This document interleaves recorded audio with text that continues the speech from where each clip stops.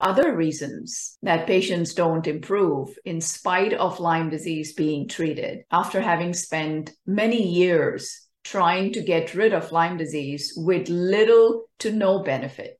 One of the main reasons I find is that only Lyme disease has been addressed.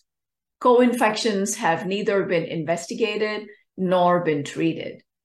That is often a huge mistake because as long as co-infections are alive and kicking, they keep the body compromised. The organ damage, inflammation in the body continues, and under these circumstances, Lyme disease continues to thrive. So it is important to look at co-infections, and often that can change a patient's clinical outcomes dramatically.